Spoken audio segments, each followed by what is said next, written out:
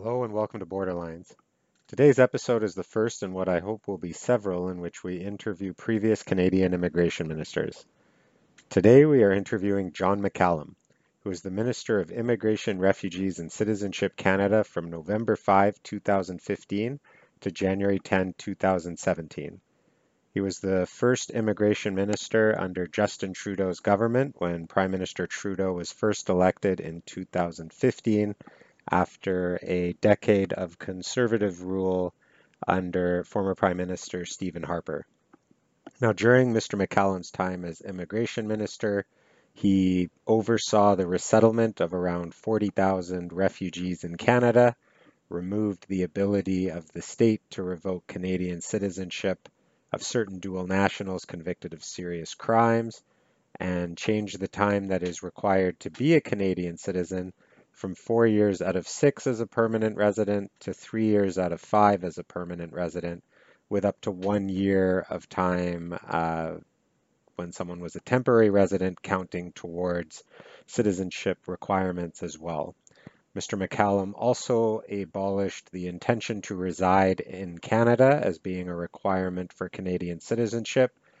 He repealed conditional permanent residency for sponsored spouse, in which people who were in new marriages or common law relationships at the time that they applied for permanent residence became a conditional permanent resident, such that if the relationship ended, they could be removed from Canada. He also increased the age of dependency in an immigration application from the age of 18 to 22. So in other words, whereas before, from 19 to 22, meaning that people who were essentially of school age, undergrad age, could now immigrate to Canada as part of their parents' application. He also doubled the number of parents and grandparents who applied for permanent residency, and a whole host of other measures that we discuss in this interview. A few quick things. First, over the years, I've been asked why I don't post episodes to YouTube, and I've now finally set up a channel and will be posting old episodes over time. I've decided that in order for it to not be purely audio, I'll go and add some slides to the episodes to accompany the audio. And so old episodes will be posted over time, and I'll post a link to the YouTube channel in the show notes today. Second, if you have any comments or suggestions, please feel free to email me at steven.meurrens@larly.com, steven.meurrens@larly.com, larlee.com. And I hope you enjoy the show.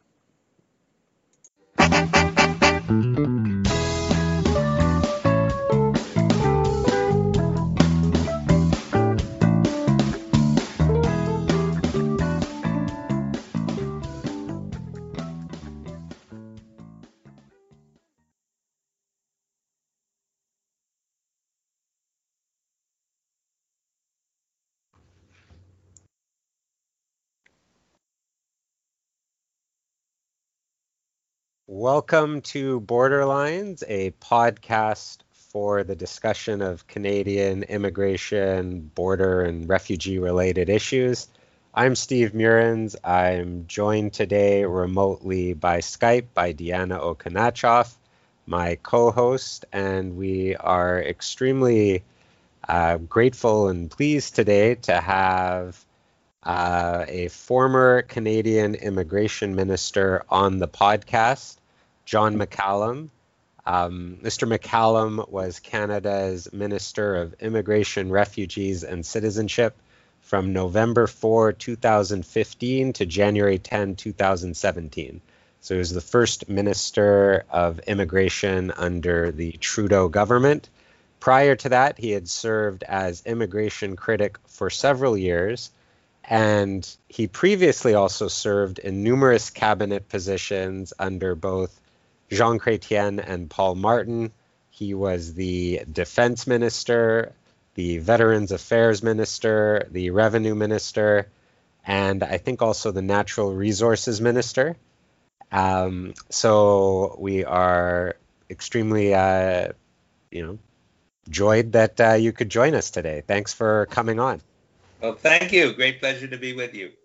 Yeah. So why don't we leap right into the first topic that I think we wanted to discuss, and I think it would probably be what your legacy will be as immigration minister. I'm not sure if you agree or not that it would be your legacy, but that would be the Syrian refugee resettlement.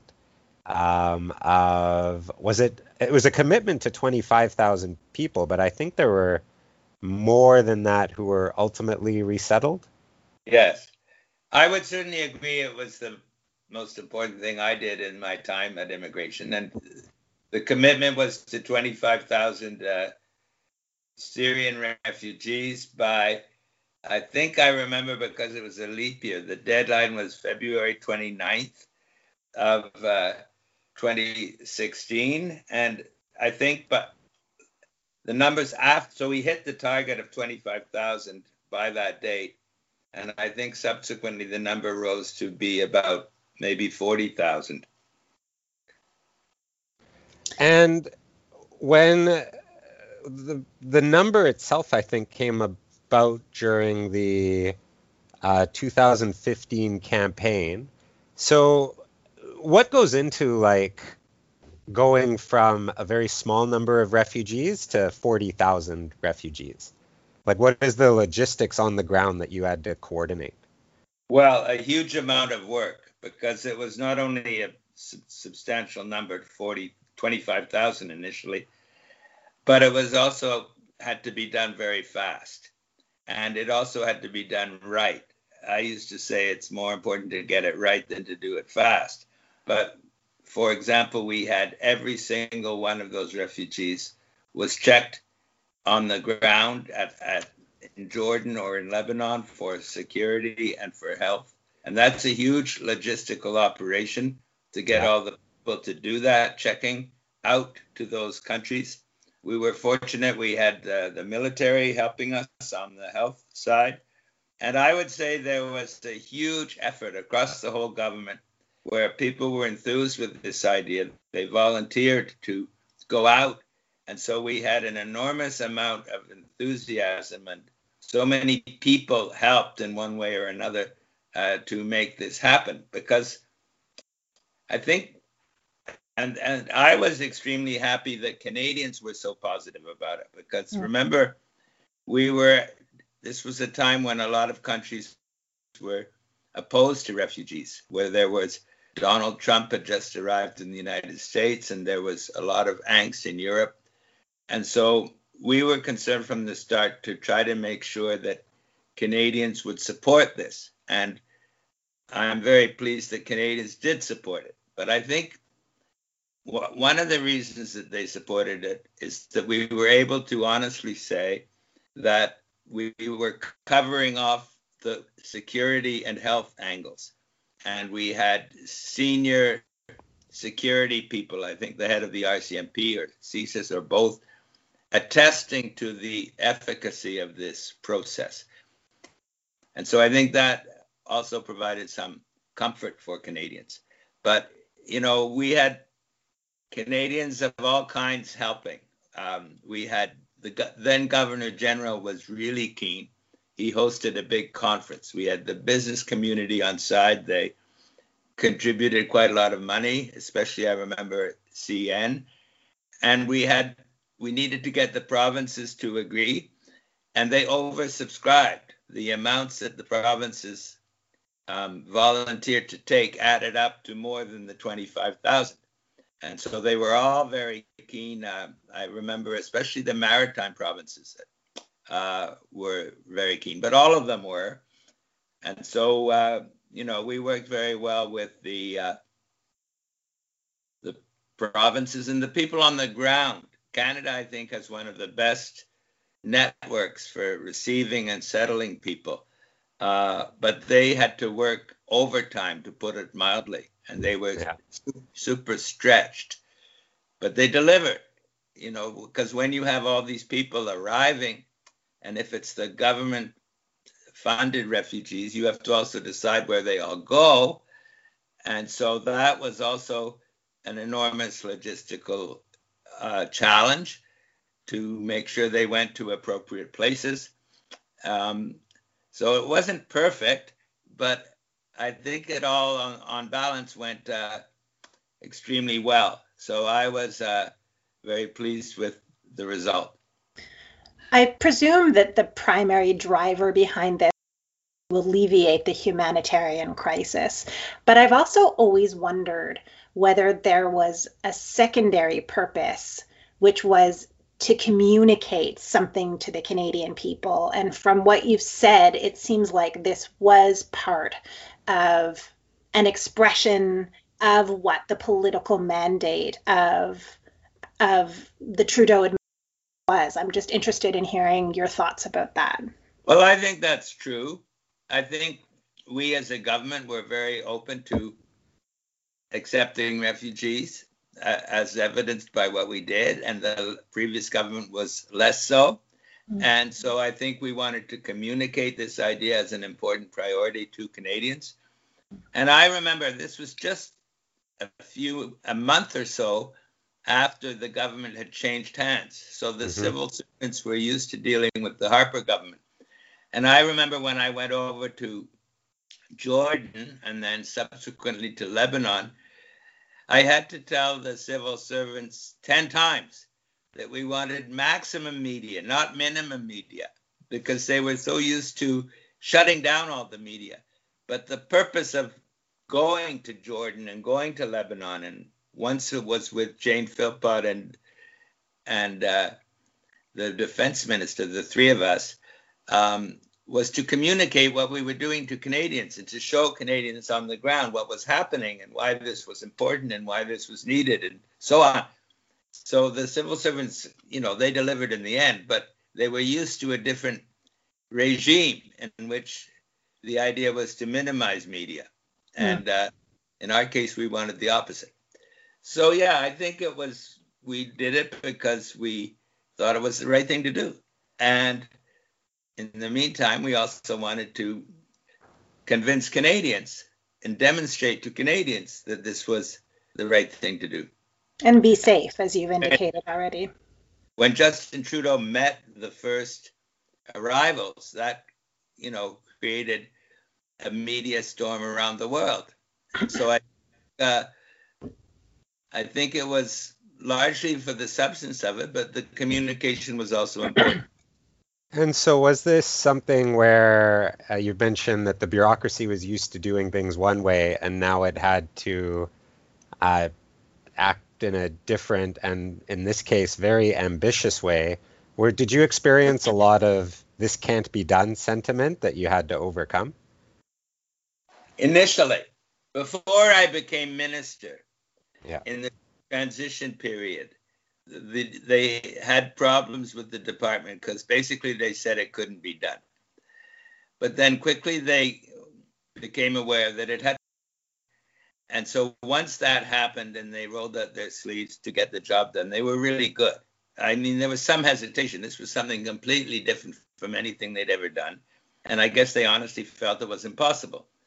But it was possible because we did it. Yeah. And so I don't complain about the department. You asked me the question, and I'm saying yes. At the very beginning, there was hesitation and disbelief that it was possible. But once they got over that, they put everything into it. And as I said, you had people from all over Canada, all over the world, volunteering to participate and to work in this area. And the senior people also were very much positive and helpful in making it work. Yeah. No, I had several groups of friends that got together in groups of to sponsor refugees, and it was very neat how that seemed to almost bring the country together, and it was just very unique. Like, it's not often that people get together to sponsor refugees. And going back to that hesitation, is it something that you think like you were uniquely able to help push given your past cabinet experience, including in defense? Oh, I don't know. I wouldn't give myself too much credit. I think that they were told, because this was the government, that you just have to do it. And I think they got that message before I was named the minister. But once I became the minister, I was certainly very much pushing for it to be done, and I didn't encounter much resistance, but I guess my previous experience may have been helpful. The other thing that might have been helpful was that it was so early in the life of the government that I had more of a free rein than many ministers would have, because people hadn't really gotten there yet. And so I was much more free to do what I thought was right. I did have very good advice from, but it was more of a sense of freedom that I had than I think I might have had it been a little bit further into the future. Yeah. I'll tell you. Experience in that I was the year before you became the minister, I was chairing the Canadian Bar Association's immigration section. And we certainly, and I know from our members at the time, that what you referenced about the reluctance to participate in media, that was something that we certainly experienced. Also, there was a real reluctance to communicate with members of the immigration bar, and that was something that we really experienced as well. And so I can imagine what you've talked about, this kind of change management that you experienced entering the department when there was such a cultural shift, that it was apparent on various fronts, not just in terms of the approach to media, but just in terms of, a change of culture that happened at this time. I'm sure that, even if very good people are working, just trying to usher in a new era where it's a very different philosophy is often a big challenge, especially around such a big enterprise like what you've talked about, around the resettlement of such a big group of people. Yeah, well, I think across the government, this was quite a change in approach. And I think in foreign affairs as well, ambassadors previously were not allowed to talk to media, and that changed. But they got used to a certain way of doing things, and I guess you don't just wake up one morning and completely switch. It takes a while to get used to it. Mm-hmm. That's why that's why I asked the first question that I did about the nature of this type of an initiative, is that it was such a strong message that helped to really mobilize people around such a passion project, that I feel like it just seemed to me something really quite calculated. And of course, as I say, I think that it was very much driven by the humanitarian mandate, but it also seemed to work really perfectly to get everyone kind of united behind such a passion project, and helped kind of cut through some of those change management strategies that would have otherwise, to do it around LMIAs wouldn't have kind of done the same thing. That's right. Now, I don't want to claim too much for myself. I was not involved in formulating the initial target during the election. So that was part of the election campaign. And as in all elections campaigns, part of the motive was to help get Liberals elected. And the idea that this would be something that would appeal to Canadians and was rather different from the Conservative approach.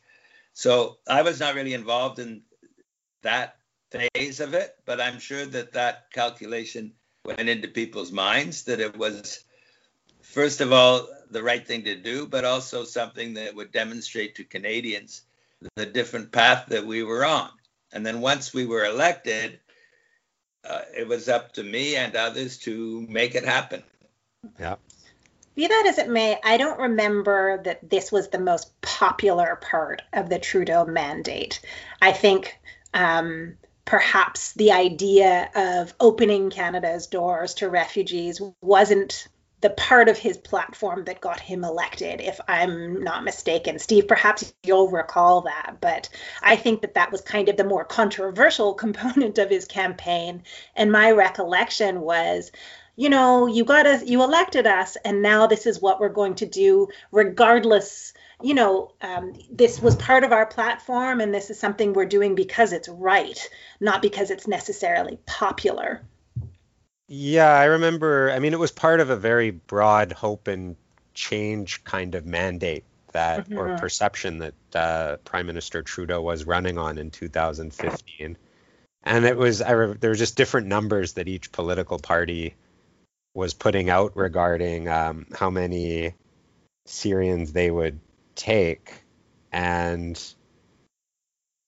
I mean, a combination, I think, of the Syrian refugee resettlement and maybe the legalization of marijuana and climate change were the three issues that I remember from the 2015 election.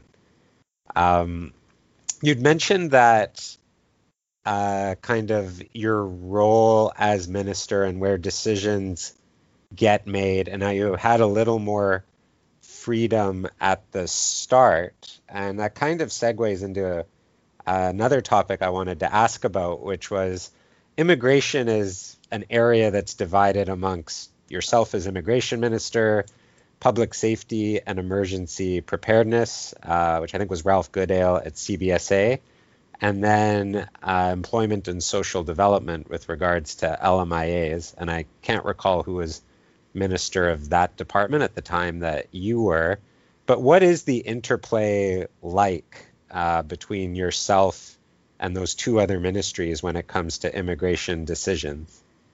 Okay. Before I get into that, let me just say one last thing about the Syrian refugees. I've been talking about how great a success it was, and I think overall it was. But there was one thing we didn't do very well. After we'd met our deadline, we closed the facilities down in Lebanon and Jordan too quickly. And so as a result, we didn't have the capacity to continue to bring in large numbers of refugees quickly enough. And so there was still a lot of privately sponsored refugees waiting for their people. And we were too slow in delivering on that. And so I got some criticism for that. So I sometimes used to say that I'm probably the only immigration minister in the world whose main criticism is that I can't let the refugees in quickly enough. Yeah. It's a good kind of a problem to have, but it was still a problem after we'd achieved the main objective. So that's just to give you a little balance. Not everything went perfectly, but I think on balance, it all went very well. Yeah. On other question. Well, look, I have known Ralph Goodale for many years, and my staff knew and got along well with his staff. So I don't think we had big problems there. I think in theory there can be, because, you know, CBSA is sort of like the bad cop and we're like the good cop. And so Yeah. there's potential for disagreement, and I'm sure some disagreements arose. But I think it went quite well. I don't remember there being big issues of contentions or of problems in that area. On the other one, the issue was temporary foreign workers. And we wanted to let in not unlimited numbers, but significant numbers, because there was a great need for them in agriculture and in the seafood industry and so on. And there was a lot of pressure and need for such people. But we needed to get the employment ministry's agreement. And they had a somewhat different attitude than we did, in the sense of being much stricter on making sure that there were no Canadians who wanted the jobs. Now, I agreed we should make sure that no Canadians were available for those jobs, but generally speaking, that was the case. But they would go through a much longer process to make sure that that was the case than we would have chosen. So there was some friction between us in terms of how many and at what speed we'd let these temporary foreign workers into the country. So is it a case where then, like, the ESDC minister has final say over anything under their ministry, and you would have final say over immigration, and Ralph Goodale would have final say over CBSA? Or is there, if there's a dispute, was there, like, do you go to PMO for an ultimate resolution, or is it the ministers had to work amongst themselves? Well, it's quite fluid. One would hope Yeah. that would not need to go to PMO, that you could work it out between yourselves. And I think certainly between Ralph Goodale and me, I'm pretty sure we never had to go elsewhere to get anybody to be an arbitrator. Yeah. In the other case, though, there was more contention, and I don't remember exactly now, but I think we might have gone to PMO, or PMO would have become engaged, because there was this, we were kind of at loggerheads at one point.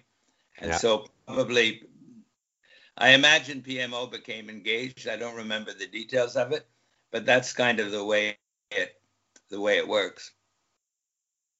I remember attending meetings with both ministries at that time on the question of temporary foreign workers, and feeling like the messaging from the two departments was very difficult to reconcile for that period of time. It did feel like there was a disconnect between the two departments, with a real resistance on the side of ESDC, at least in the early days of that administration, to accept the idea of temporary foreign workers being necessary to run the Canadian economy. I agree. Do you think it makes sense that they're in separate ministries, or should it all be brought under one umbrella of immigration? Oh, I don't know. I mean, as the immigration minister, I guess I would have liked to have had more control over that, about what this other minister said. But in terms of the structure of government, and I can't really make a comment. I think as long as you have a mechanism so that you can basically get along and come to an agreement or somehow resolve these issues, I think it's okay. Yeah. Because you have one ministry deciding everything. Each department has its own specialization. Maybe you could amalgamate certain things. I must confess I haven't given a great deal of thought to that. Yeah. The thing that was arising at that time for the ESDC minister was just trying to wear two hats, as the department that deals with employment insurance and the department that deals with temporary foreign workers. And there seemed to be this notion that because employment insurance was like kind of the primary mandate, that the temporary foreign worker program felt like a distraction to that particular minister. That was at least the feedback we got quite directly at that time. Well, look, I can't really comment much more on this. That may well have been the case. All I know is that there were certain frictions at the time. Yeah. And as far as other accomplishments as immigration minister, I think in addition to the refugee resettlement, there's a bunch. One of them that I think you wanted to talk about was the reduction in the waiting time, or processing time, I guess you could say, for spousal sponsorship applications. What actually goes into achieving that reduction in processing time? Okay. I think it's a question that people generally have. Hates processing times. Well, the amount of staff one has to devote to it, the amount of time it takes for each case to be considered, whether the applicants provide all the information, et cetera, et cetera.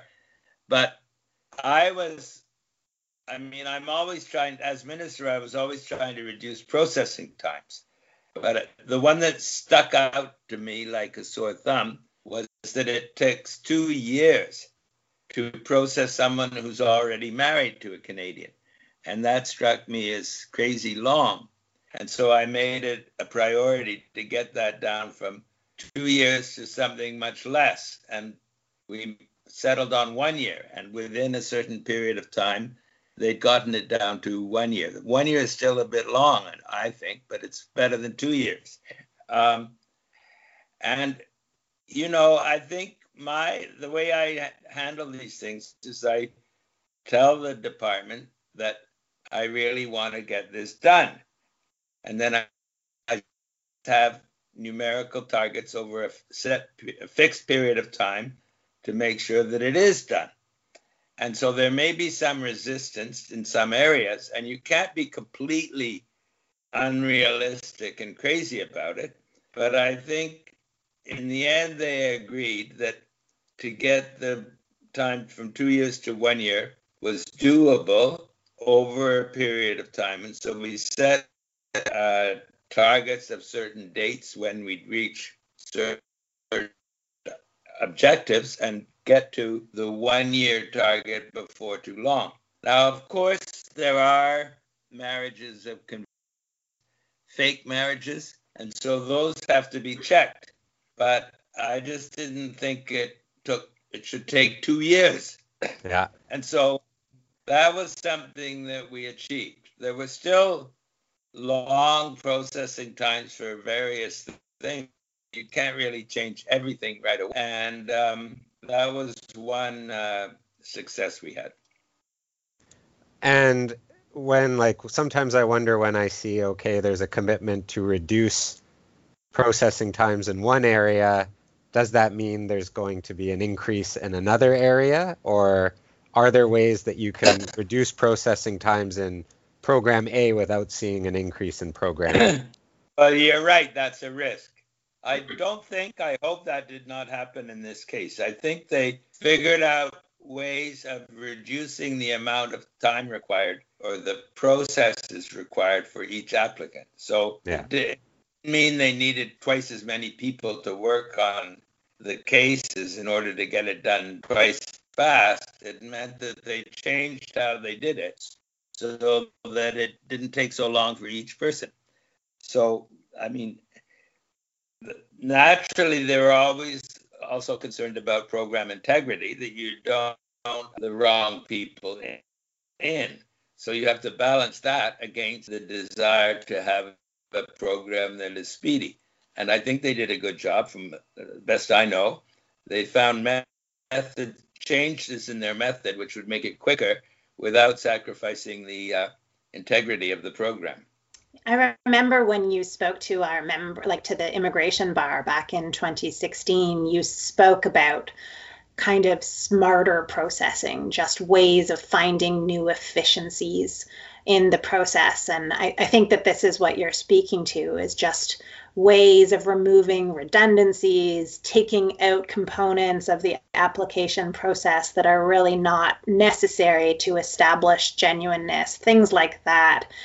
Is this what you're referencing here? Exactly. And so they know way more than I did about all the different processes, but their commitment was to find efficiencies and get rid of unnecessary things to speed up the process. And that's what they did. So that was a good outcome. Yeah. And so one of the other things you did on the spousal sponsorship side was abolishing conditional permanent residence for sponsored spouses. And there were two conservative era changes that you left in place, which was the disjunctive test, where a marriage will be a marriage of convenience if it's either not genuine or if its primary purpose was for immigration, as well as a bar on people who were sponsored turning around and sponsoring someone else within 5 years. So I was just wondering what went into the decision to leave two of the changes intact and repeal conditional permanent residency? I honestly don't know. This is going back a while, and I don't remember all those details. But I do remember we clearly did not want to put the woman at a disadvantage, and we clearly we got rid of Bill C-24, and the principle of a Canadian is a Canadian is a Canadian. So we wanted to undo those things that the Conservatives had done. What you're saying is we didn't completely undo it, and I guess that's right, but I'm afraid I don't remember exactly why we didn't do specific things, but that was the direction we went in.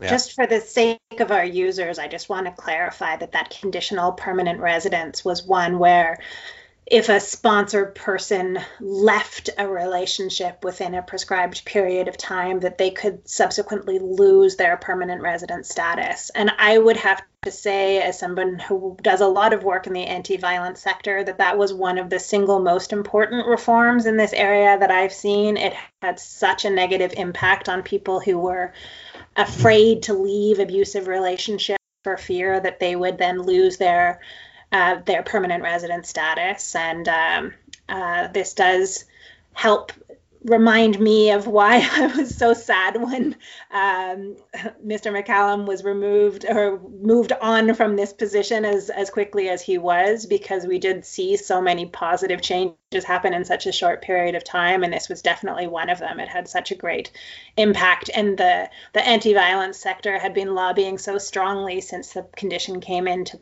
place, and finally it got removed.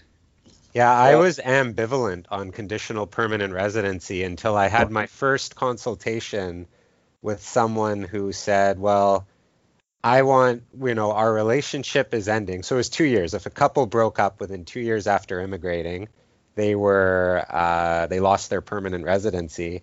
And this couple was in my office and they said, so we know there's an exemption where there's abuse, and I want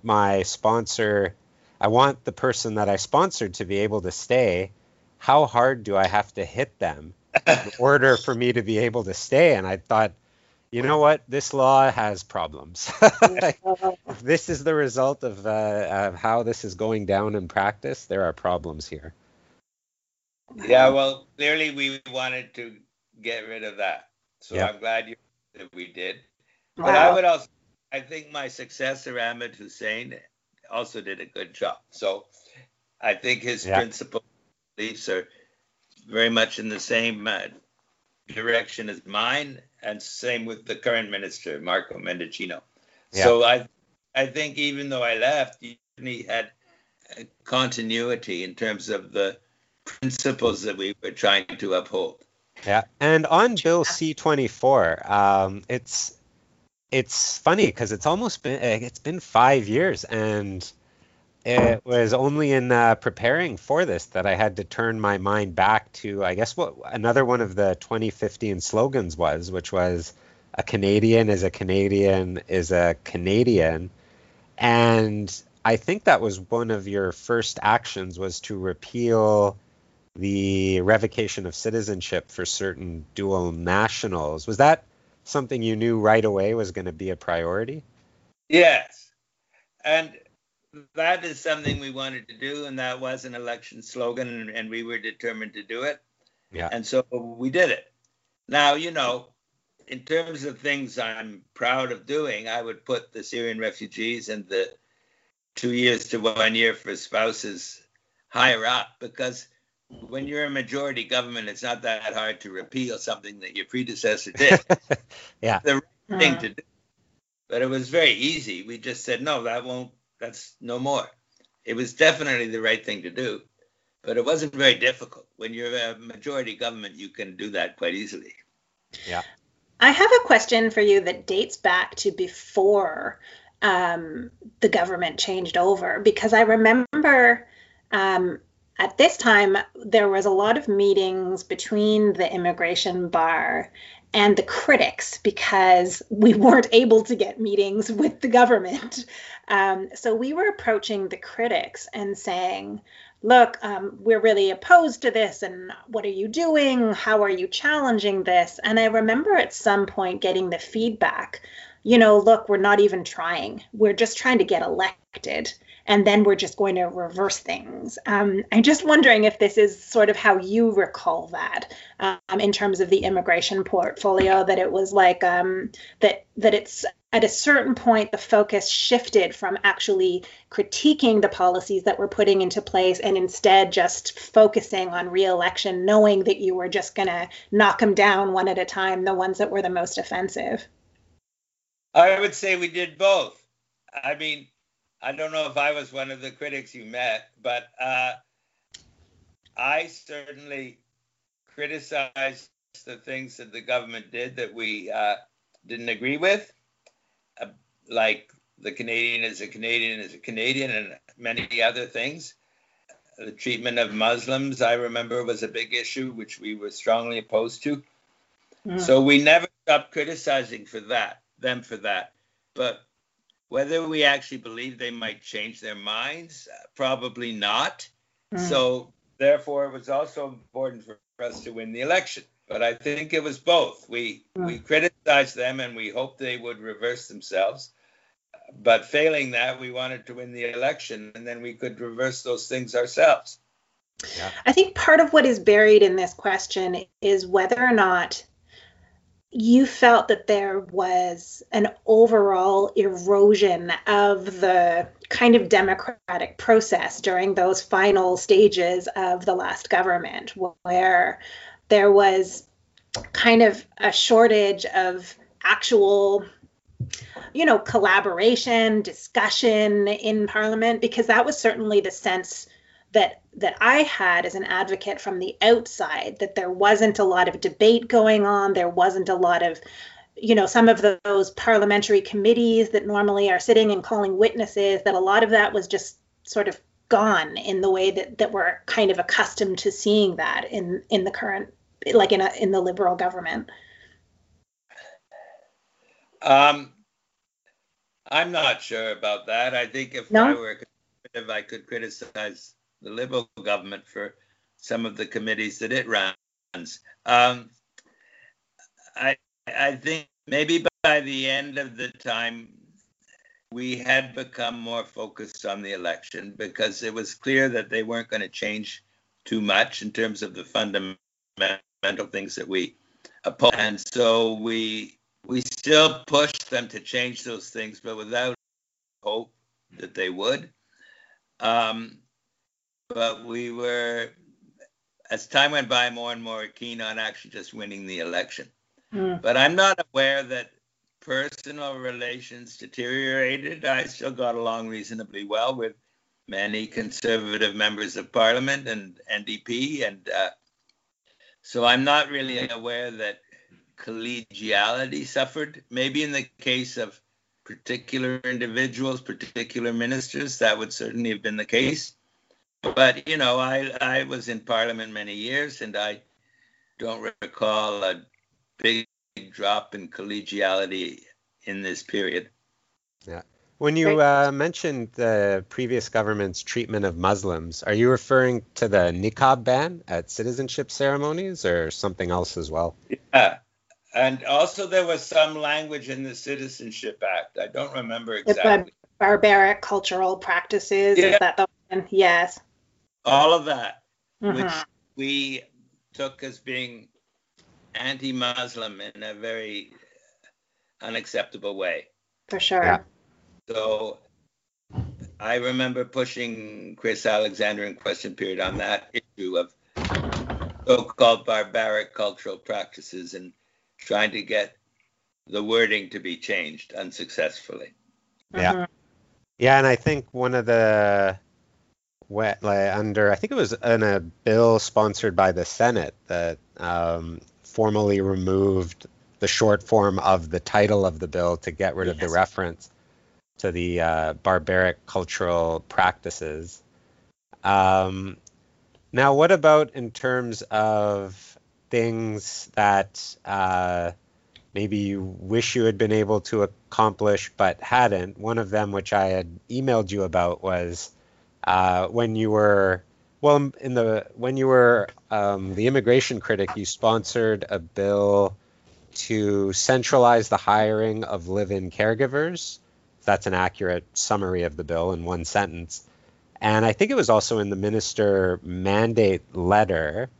And ultimately, over the course of both your mandate as well as the first term of the Trudeau government, that wasn't done. So I was just wondering what caused the change in approach to caregivers? Some of these things are so long ago, I don't fully remember, to be honest. I do remember spending a lot of time on caregivers and going to speak to people about caregivers and trying to make sure trying to improve the conditions under which caregivers lived and trying to respond to cases of abuse. Because there have been, serious negative issues in this area in the past. But I honestly don't remember that specific issue that you're referring to. Yeah. Sorry about that.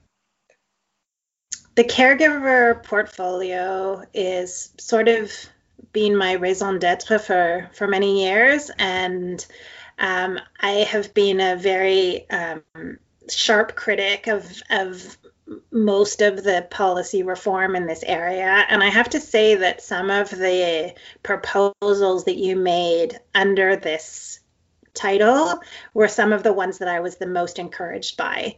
I, for one, was quite sad to see that those didn't come to fruition, because I personally am not happy with the program that they have introduced in its place. And I really was encouraged by your quite common sense approach to it. It seemed very reasonable, and I was very excited to see how that played out. So anyways, for what that's worth, I thought... I'm sorry it didn't happen. I am sorry too.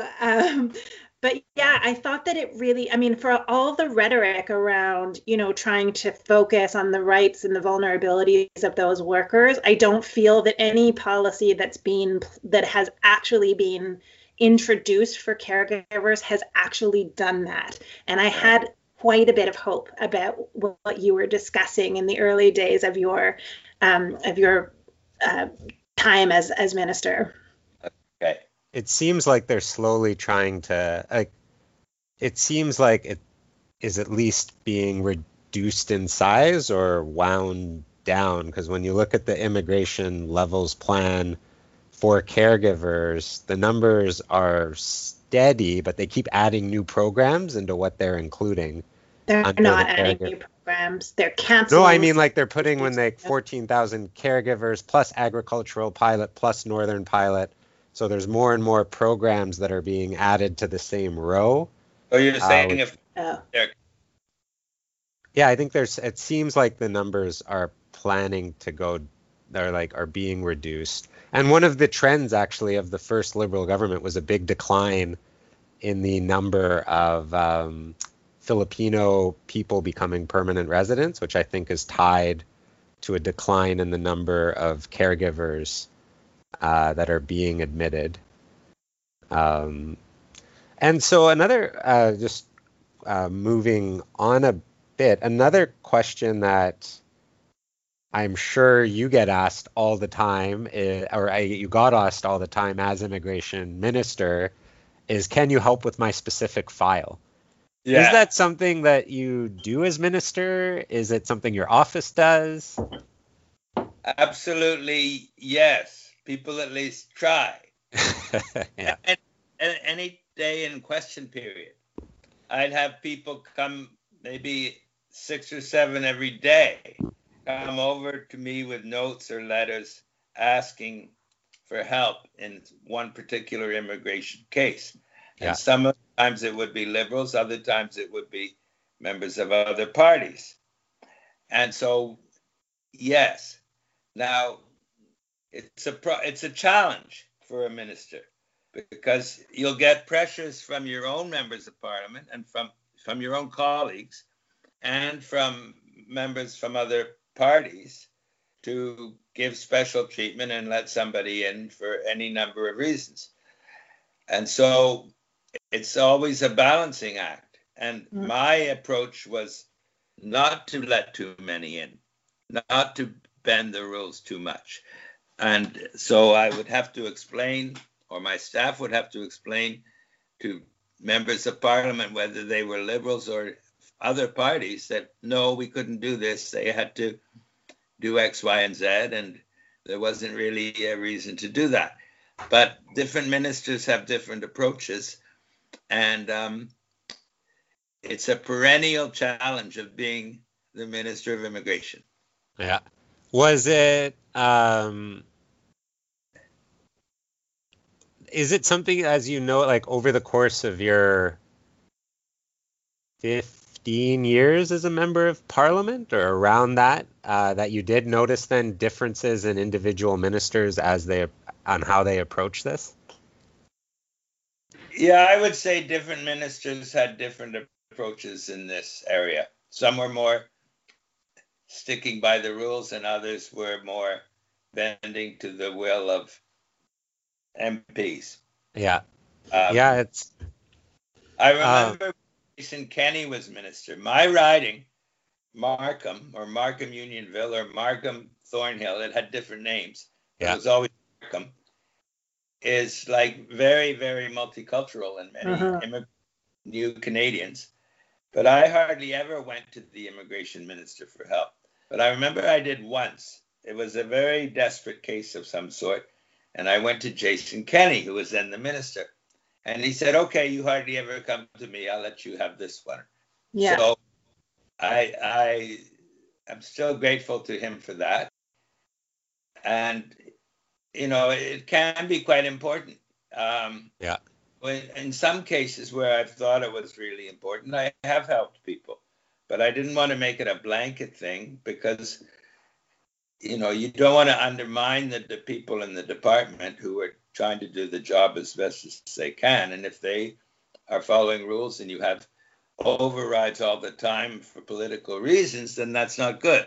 But there will be some cases, probably not very many, where it should happen. And I used to do that.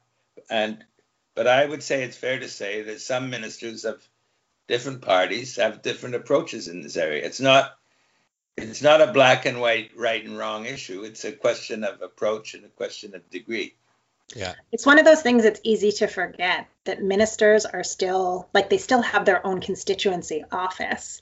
And as a representative for your constituency, especially in a very multi-ethnic community, I can imagine that even taking out of the equation other members of parliament coming to you, just even, you know, dealing with the demands from your own constituents must be pretty astonishing. I know that there are certain MPs in Vancouver who regularly contact me and ask for assistance with their own constituents. And several of them have said to me, especially in very multi-ethnic communities, that they feel like their constituency offices are like little legal clinics where their constituency assistants are basically just all day long handling concerns by newcomers or refugee claimants with really dire situations, and that's all they do all day long is trying to help people with difficult situations.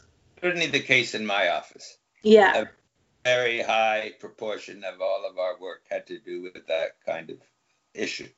But that's because of the nature of Markham. If you go to a rural riding where there's hardly any immigrants, and there's fewer of those these days, but it'll be much less intensive on immigration issues.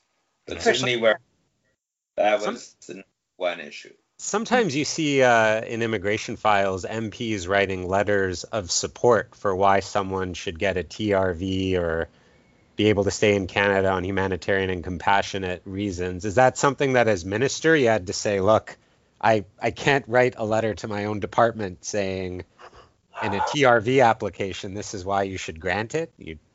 No, I certainly could not do that as minister. I could do that as a member of parliament, but as a minister, I could not write such a letter. So as minister, you would just on MP letterhead have a letter recommending someone,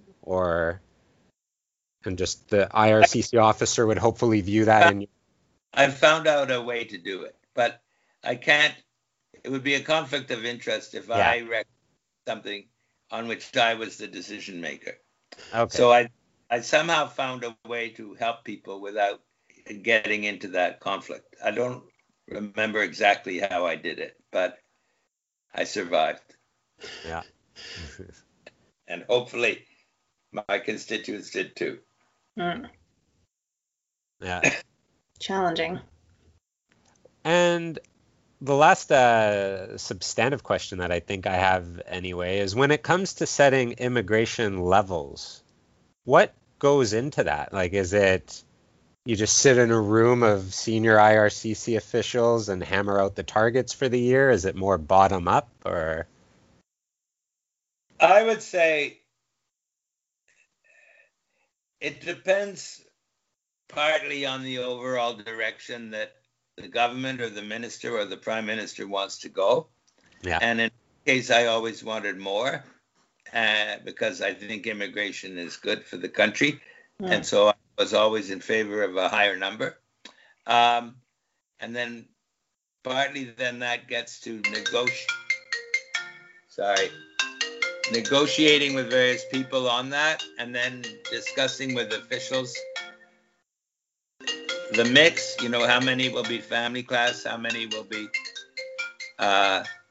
economic refugees, and so on. So I think it goes at several levels. And then out of that comes the product. Yeah. No, it's... But generally, one of the good things about Canada is that we don't have any anti-immigration party. Now, they're the People's Party, but... Yeah, it's just That's not really a party. I was going to say, I'm glad it was from you. Parties that have at least one member of parliament don't have any anti-immigration party. And so we're lucky. And I think there's no party that I know of calling for a drop in immigration. I noticed that recently, when the government came up with a number over 400,000 for immigration target for next year, compensating in part for the drop in numbers this year because of the pandemic, I heard the conservative critic, and she didn't say that number's too big. Cut the various other what sounded like reasonable criticisms or comments, but she didn't say drop the number.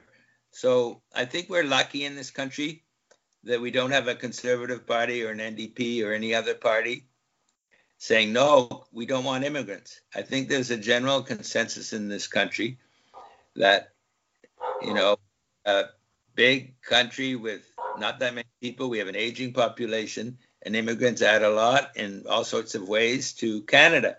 And I think one of the ways, you just look around the world and you will see many countries where immigration is a big issue, and there's at least one party that's very much down on immigration in general or certain kinds of immigration.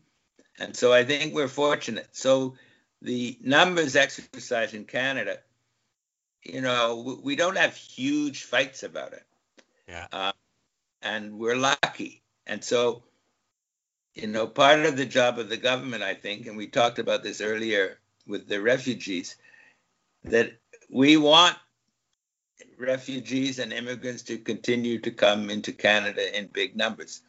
So in order to make that happen, we have to convince Canadians, the voters, that this is good for them, good for Canada. And so that's why it's important that we got Canadians to accept, at least the great majority of Canadians, that it was good to have these Syrian refugees and good to have immigrants. And I think one of the parts of the country where that has changed a lot is Atlantic Canada, the Maritimes.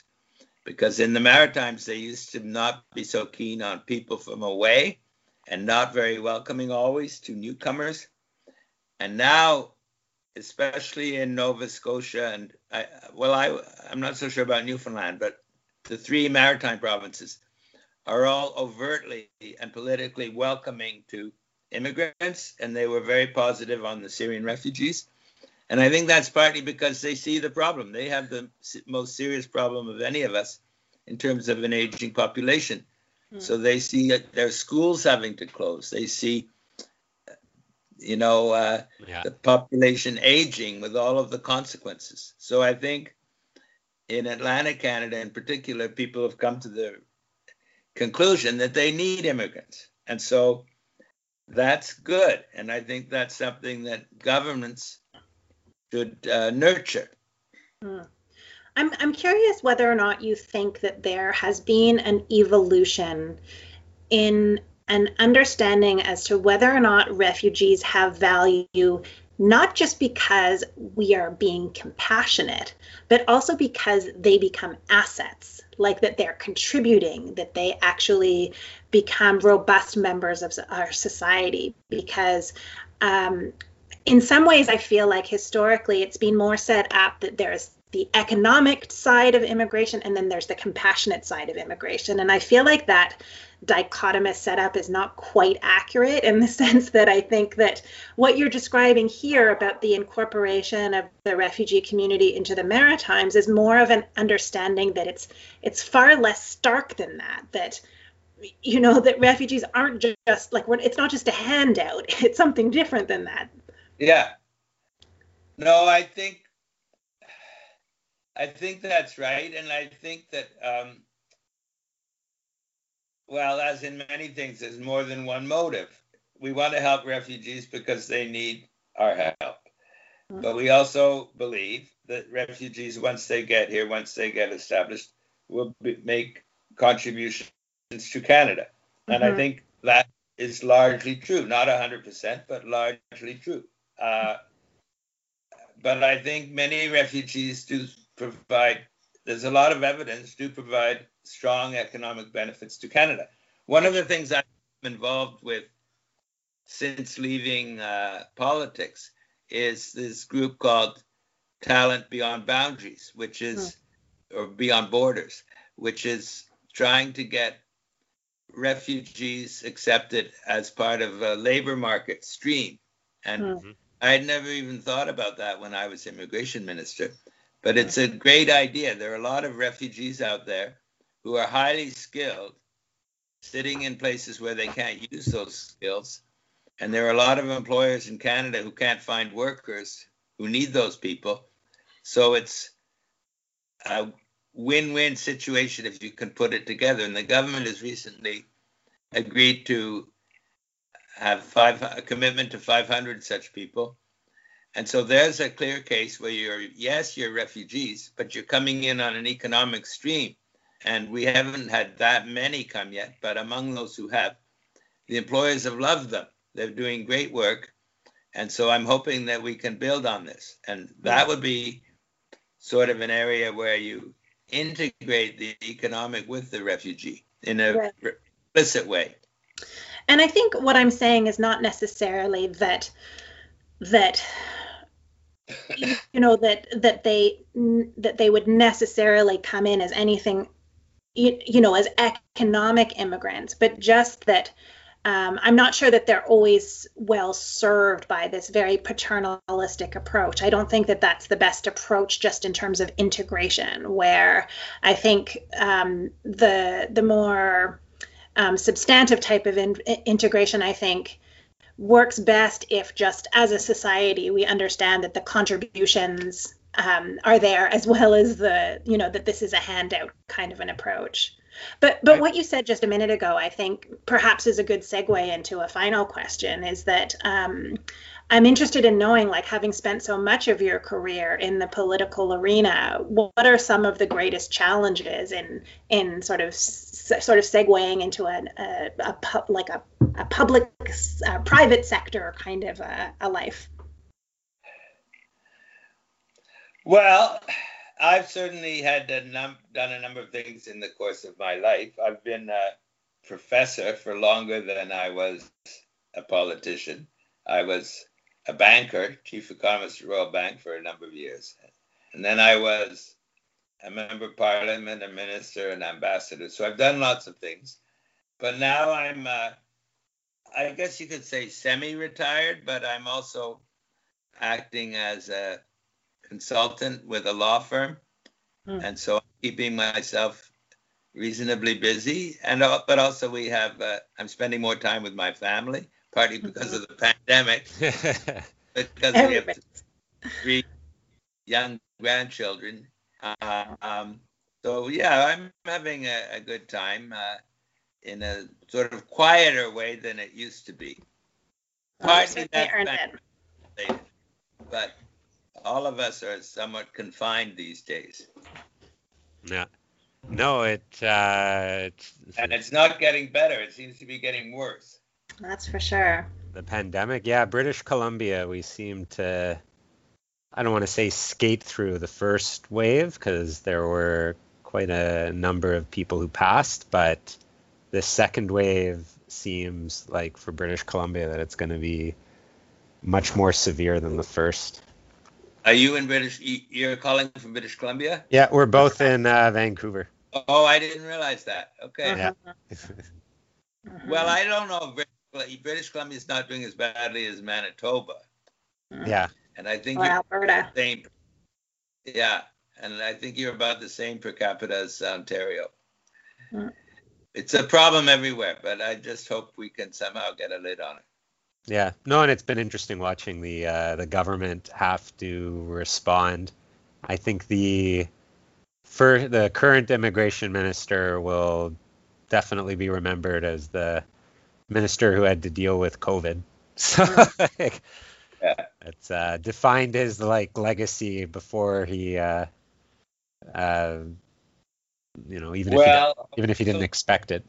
Hopefully it won't be his full legacy. Uh, It's impossible to predict, but I'm hoping it will come to the end while he's still the minister, and then he'll have some other legacy. Yes, indeed. No, definitely. Well, I think that's it for now. Thank you so much for coming on. Well, you're most welcome. It was very insightful. We really appreciate your time and you're sharing some of your highlights of your very distinguished career. Well, thank you. I enjoyed your questions, and good to meet you all on Skype. Meet you both. Yes. Hey, bye. Bye. Take care.